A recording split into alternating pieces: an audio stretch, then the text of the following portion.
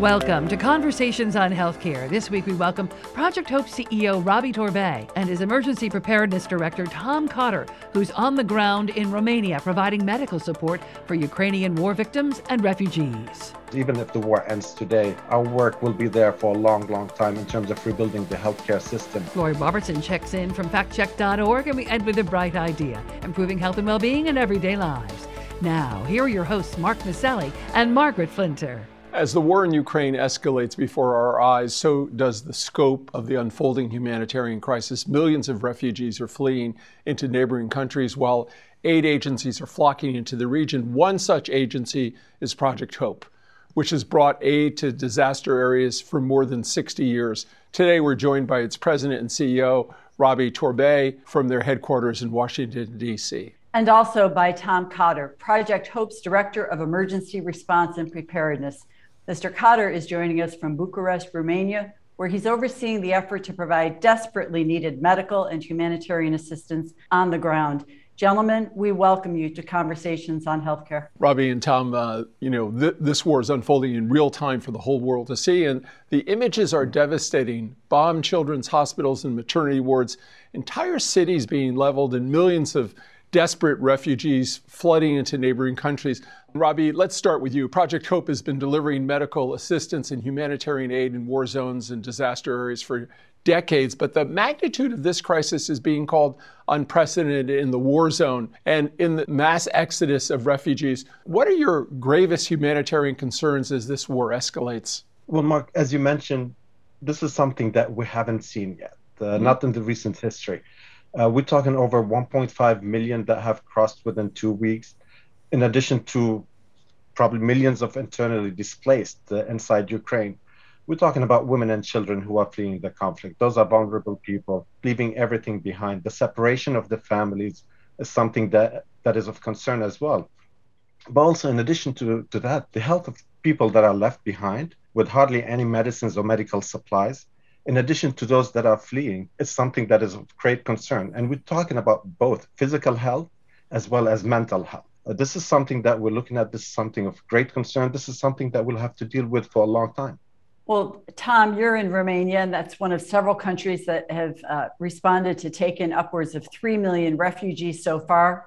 More people to come and suffering from hunger, from illness, and trauma. What kind of infrastructure do you have, or are you trying to establish to meet this overwhelming need? This is, as Rabih said, this is a crisis that's relatively unprecedented in near history. So a lot of the systems that are absorbing the refugees are being built as they're being run. This is, we like to say this is building the airplane while it's flying in the sky. And the systems will continue to improve. Right now, the host countries are doing a lot in terms of making sure that refugees have access to existing healthcare infrastructure that the normal populations of the host countries have, as well as making sure that incoming refugees are being screened for vaccines, including, let's not forget, we're still very much in the middle of a pandemic in various stages. And that's still a looming threat to make sure that countries like Romania, which have been doing quite well on their COVID-19 outbreaks,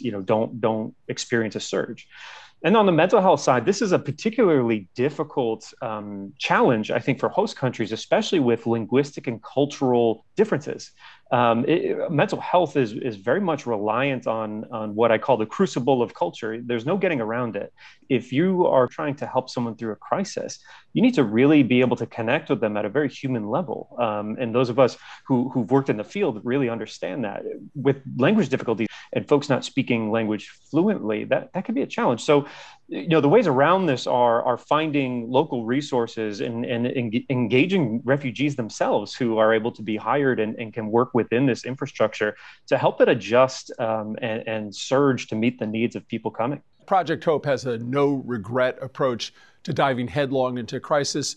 You say there's a critical window when lives are at stake and the impact can be the greatest. So you jump into the fire, you adapt as you go. Tell us about that approach and how it's been formed. In medicine and especially for emergency responders, there's something called the golden hour. When an accident happens, you need to go in immediately. That's your golden hour to save the patient.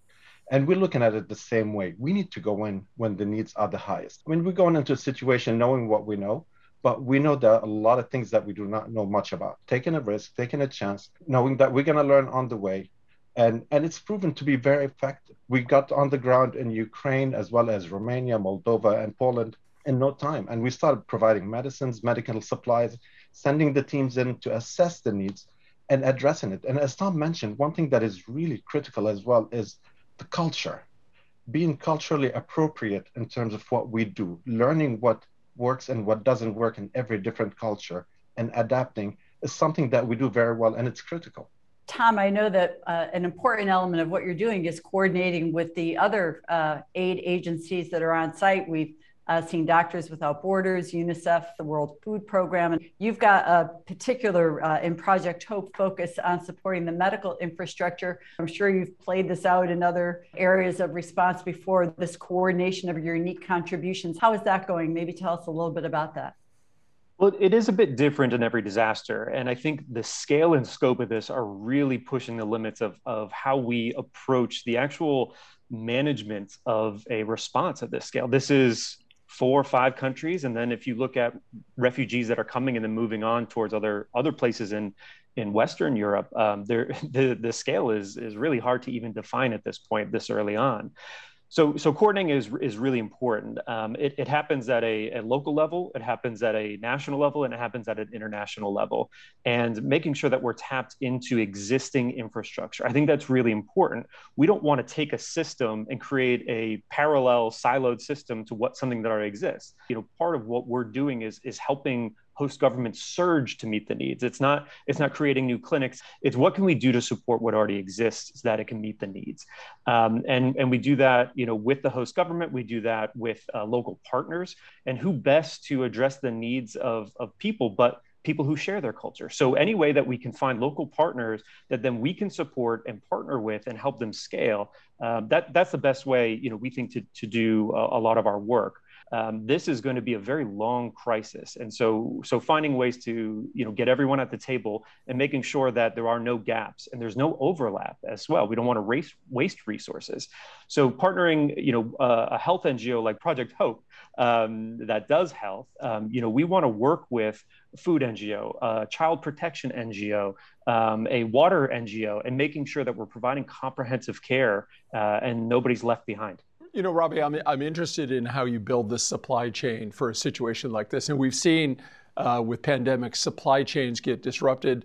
And I wonder if you could just walk us through the process from the United States over to Ukraine and to the other points of how this gets set up. It was easy, anybody could do it, but it's not. It's a very complicated and demanding process that you've developed.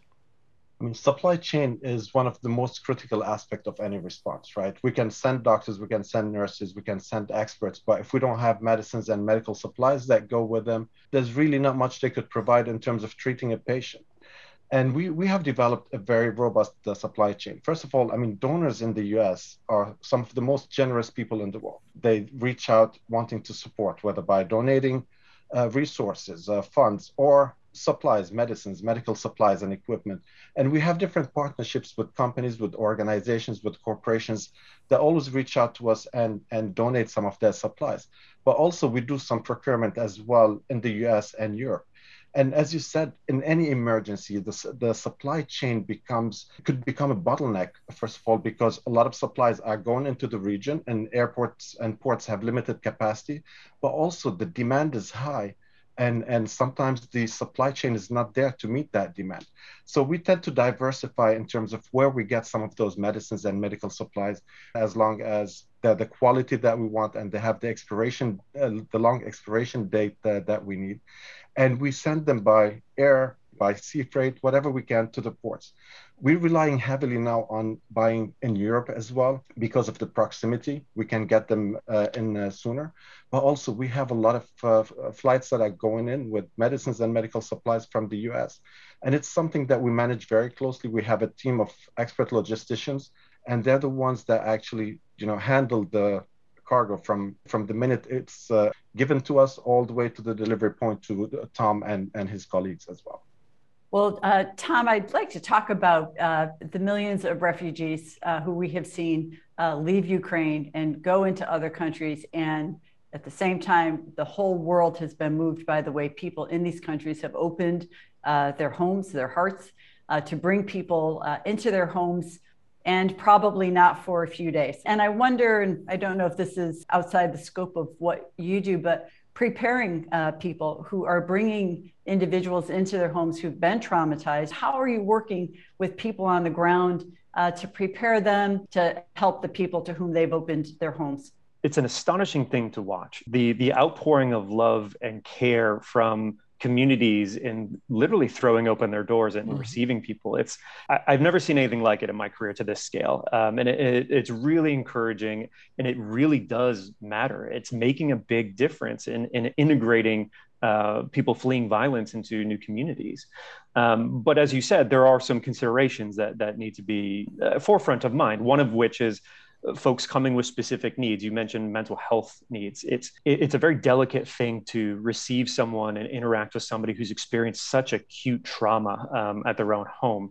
And there's a tool called psychological first aid that allows any layperson who's not a psychologist or a psychiatrist to essentially validate those feelings that a person might have fleeing violence, and allows you to help them return. Now, most people, by and large, are not going to need any additional support other than some sort of normalcy. We find this in most disasters.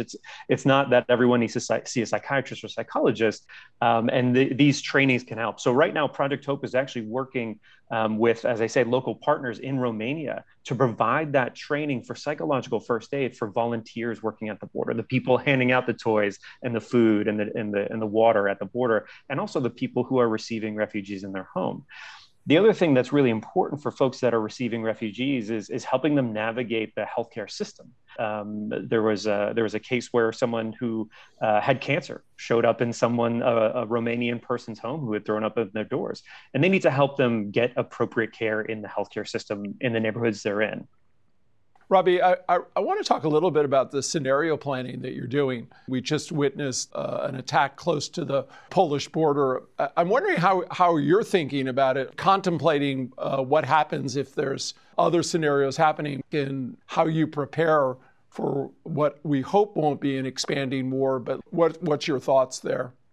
Yeah, I mean, let's hope there is no expansion to this war, and let's hope that this war ends soon, because even if the war ends today, our work will be there for a long, long time in terms of rebuilding the healthcare system.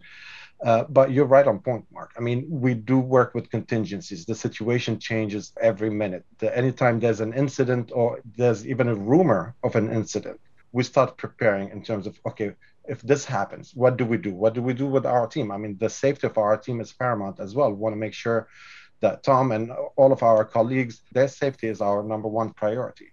And this is where training of our local counterparts is critical, because at the end of the day, our job is not to replace the Ukrainian health workers that are working in Lviv or in Kyiv, or the Romanian health workers. Our job is to empower them and give them the tools that they need to do the work themselves. And that helps us also with the contingencies in terms of how much are we needed beyond sending supplies and supporting them and training them. I mean, we're looking at the team that's in Ukraine.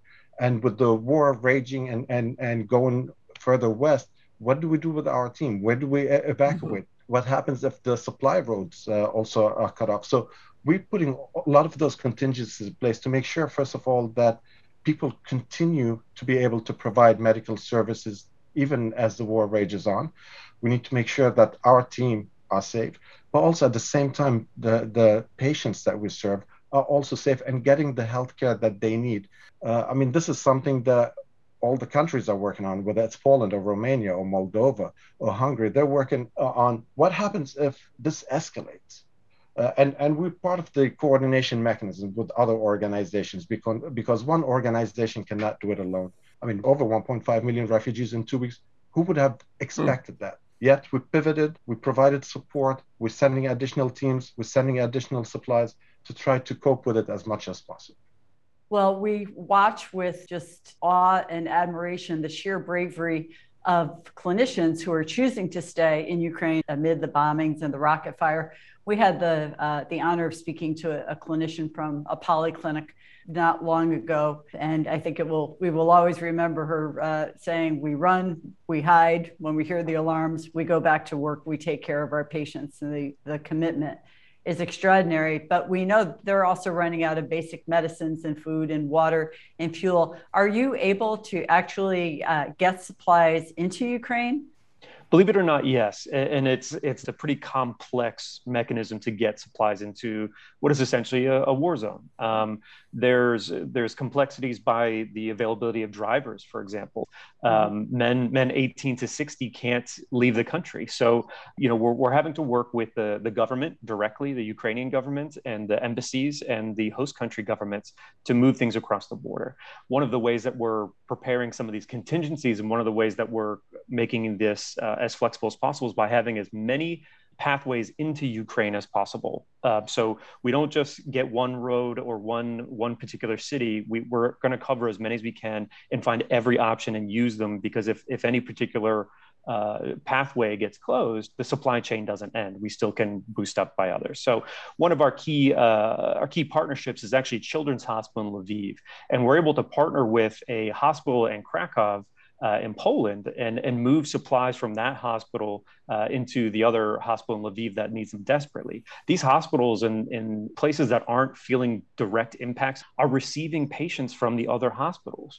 And it's not just the war wounded. It's also people who need heart transplants. It's people with cancer, as I said before. So the supply chain is flowing, and it always needs to be more, because essentially the normal pathways that Ukraine gets its medicines have been cut off. So we're creating a system with as many branches as possible to get things in country. Rabih, Tom was talking earlier about the sort of difficulty of providing direct, culturally appropriate support to families. But one of the force multipliers that have come out of the sort of COVID pandemic, if you will, has been telehealth interventions. Talk to us a little bit about how telehealth has been leveraged by your organization, or how have you seen it scale up during this crisis?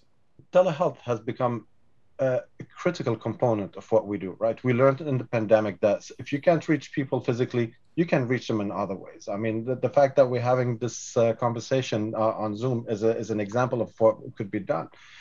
And we're exploring the same thing in Ukraine, because certain areas we might not be able to send trainers or additional doctors and nurses to work with them. But as long as they have connectivity, we can do it. We can continue to provide either the training component or even consultation with experts in the region, or even here in the US, as long as there's a common language. This is something that's becoming more integrated into what we do rather than an afterthought, which what telehealth used to be in the past. Now it's become integrated into what we do. When we look at options, we look at the telehealth option as one of the critical components through which we can provide patient care, but also at the same time, we can provide advice and training to doctors and nurses on the ground. And those are some of the solutions that we look at in a situation like Ukraine. I mean, we don't know what roads are open today. We don't know, what city or town is going to have connectivity today or not. And telehealth helps us reach the patients, reach the providers without taking great risk and at a very reduced cost. I mean, it's much cheaper to do that than to do anything else. So it's become a component of what we do. And we're looking right now, we're looking at different trainings that we could do based on demands from doctors and nurses in Ukraine. They said, can you help us with this? And we're looking at those components to see how we can do that from the US or from Poland or Romania, and making sure that they still get the quality care that they need. I mean, Margaret, you mentioned the Ukrainian doctors and nurses that are staying behind. I mean, we owe it to them. Those are heroes that are staying behind. They're risking their lives to save others. We owe that to them. We owe it to them to find every single solution that we can to support them. And this is one of them, definitely. Well, Rabih and Tom, that is a great example of how people around the world can help. But we want to make sure we give you an opportunity because everybody watching this feels compelled to help in some way. Volunteer, amassing medical supplies. Tell the people viewing or listening to this, what's the best way for people to help in this cause right now? What do you need that people in the United States and around the country can do to help? Project Hope, we're not just here for the acute phase of this. As Rabih said, we get there soon and we get there quickly, but we also recognize if the war ends right now, there are going to be years of work, not only in the host countries, but also to rebuild the health systems of Ukraine. So every ounce of support is absolutely needed. It is all hands on deck for a crisis of this size. People can visit us at projecthope.org. Follow us on our social media, see what we're up to. Anything anybody can do to support is greatly needed. Thank you. And Rabih, the Project Hope really has so many other humanitarian crises that it's also addressing. We're still in a pandemic. There's ongoing refugee crisis in Syria and other hotspots. Just let our listeners know a little more about the scope of Project Hope. Obviously, the tip of the spear right now is focused in on the battles that are happening in Europe, but you also have a much broader agenda that you're focused in on as well. The world didn't stop. The disease did not stop because of the war in Ukraine. People are still struggling all over the world. And for us at Project Hope, we're currently working in about 30 countries around the world, in Africa, in the Americas, in Asia, and in Europe. And we're focusing on different things, infectious disease. I mean, we're still dealing with the pandemic, as I said, globally. And it's still raging in certain parts of the world. So this will continue to be one of our focusing on maternal and child health. I mean, the pandemic sent us back decades when it comes to maternal mortality and infant mortality.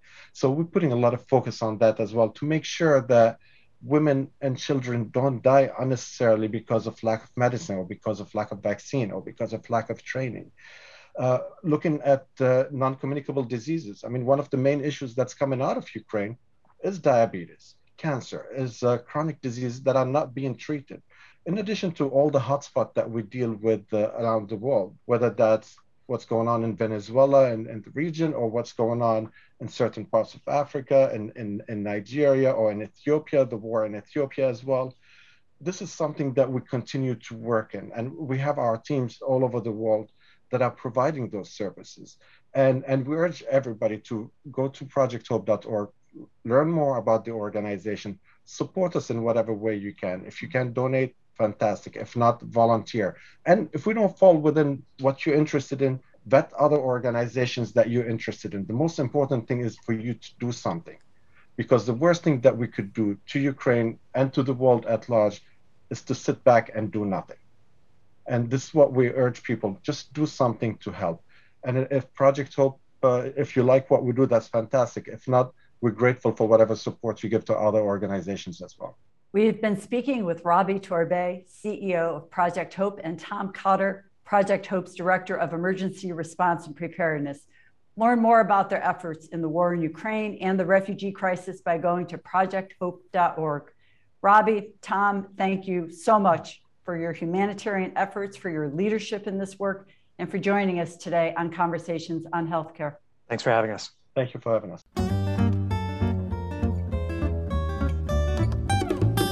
At Conversations on Healthcare, we want our audience to be truly in the know when it comes to the facts about healthcare reform and policy. Lori Robertson is an award-winning journalist and managing editor of factcheck.org, a nonpartisan, nonprofit consumer advocate for voters that aim to reduce the level of deception in U.S. politics. Lori, what have you got for us this week? The Centers for Disease Control and Prevention and Pfizer tweeted in February about the dangers of blood clots in veins, which are relatively common and affect as many as 900,000 Americans each year. A story shared on social media, however, misleadingly linked those public health reminders to the COVID-19 vaccines. Blood clotting in the deep veins, or deep vein thrombosis, is a serious and relatively common medical condition. Clots that form in the legs or pelvis can also travel to the lungs and block blood flow. That's known as pulmonary embolism, which is often lethal. Up to 900,000 people in the U.S. each year are affected by these conditions, and as many as 100,000 die, according to the CDC. Half of blood clots occur after hospitalization or surgery. It also highlights the risk of being immobile for long periods of time, Some of these factors also can apply to athletes who get injured or who travel a lot. The CDC highlighted the risks in a Super Bowl-themed tweet, reminding the public that DVT can happen to anyone. Online posts, however, have misleadingly used the public health message to suggest that the COVID-19 vaccines, including the 2 mRNA vaccines, are a major cause of clotting. One COVID-19 vaccine authorized in the United States, the Johnson & Johnson vaccine, can cause a very particular blood clotting problem. Blood clotting combined with low levels of blood platelets, but it is extremely rare. The condition has not been linked to either of the mRNA vaccines, which account for the vast majority of doses administered in the U.S. No COVID-19 vaccine appears to cause blood clots generally, and the mRNA vaccines have not been associated with any kind of clotting problem. And in fact, evidence suggests COVID-19 vaccination prevents blood clots by protecting against COVID-19, which raises the risk of clotting. And that's my fact check for this week. I'm Lori Robertson, managing editor of factcheck.org. Factcheck.org is committed to factual accuracy from the country's major political players and is a project of the Annenberg Public Policy Center at the University of Pennsylvania. If you have a fact that you'd like checked, email us at chcradio.com. We'll have factcheck.org's Lori Robertson check it out for you here on Conversations on Healthcare.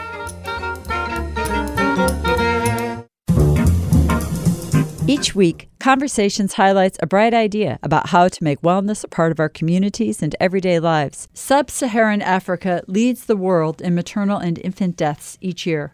An estimated 397,000 babies died at birth in that region in 2013, and some 550 mothers died per day as well.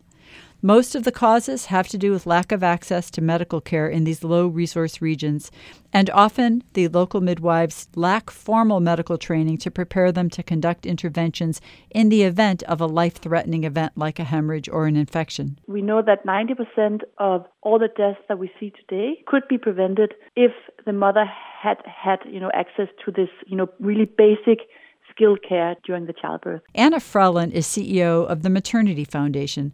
Their organization has created an intervention for midwives living in low-resource areas if they just have access to a smartphone. It's called the Safe Delivery app, and it provides comprehensive training for midwives that teach them and guide them on what to do in the event of a birthing crisis. This is really a matter of building the skills of the health workers who are already out there and empower them to be able to better handle the emergencies that, may occur during a childbirth, such as, the woman starts bleeding or the newborn is not breathing and so forth. So first and foremost, it's a matter of finding a way that we can reach the health workers and build their skills. Frelund says the real promise of the Safe Delivery application lies in its ability to provide ongoing obstetric and neonatal training so that local midwives can gain important clinical knowledge over time. The Safe Delivery app has been designed to be culturally relevant and easily understood, and it's received the United Nations approval for wider deployment. A low-cost, culturally sensitive mobile app that offers immediate guidance and assistance to midwives and health workers, the backbone of the healthcare system in low-resource areas, empowering them with ongoing support and knowledge that can improve birth outcomes. Now that's a bright idea. You've been listening to Conversations on Healthcare. I'm Mark Masselli. And I'm Margaret Flinter. Peace and health. Conversations on Healthcare is recorded at WESU at Wesleyan University, streaming live at chcradio.com, iTunes, or wherever you listen to podcasts. If you have comments, please email us at chcradio@chc1.com or find us on Facebook or Twitter. We love hearing from you. The show is brought to you by the Community Health Center.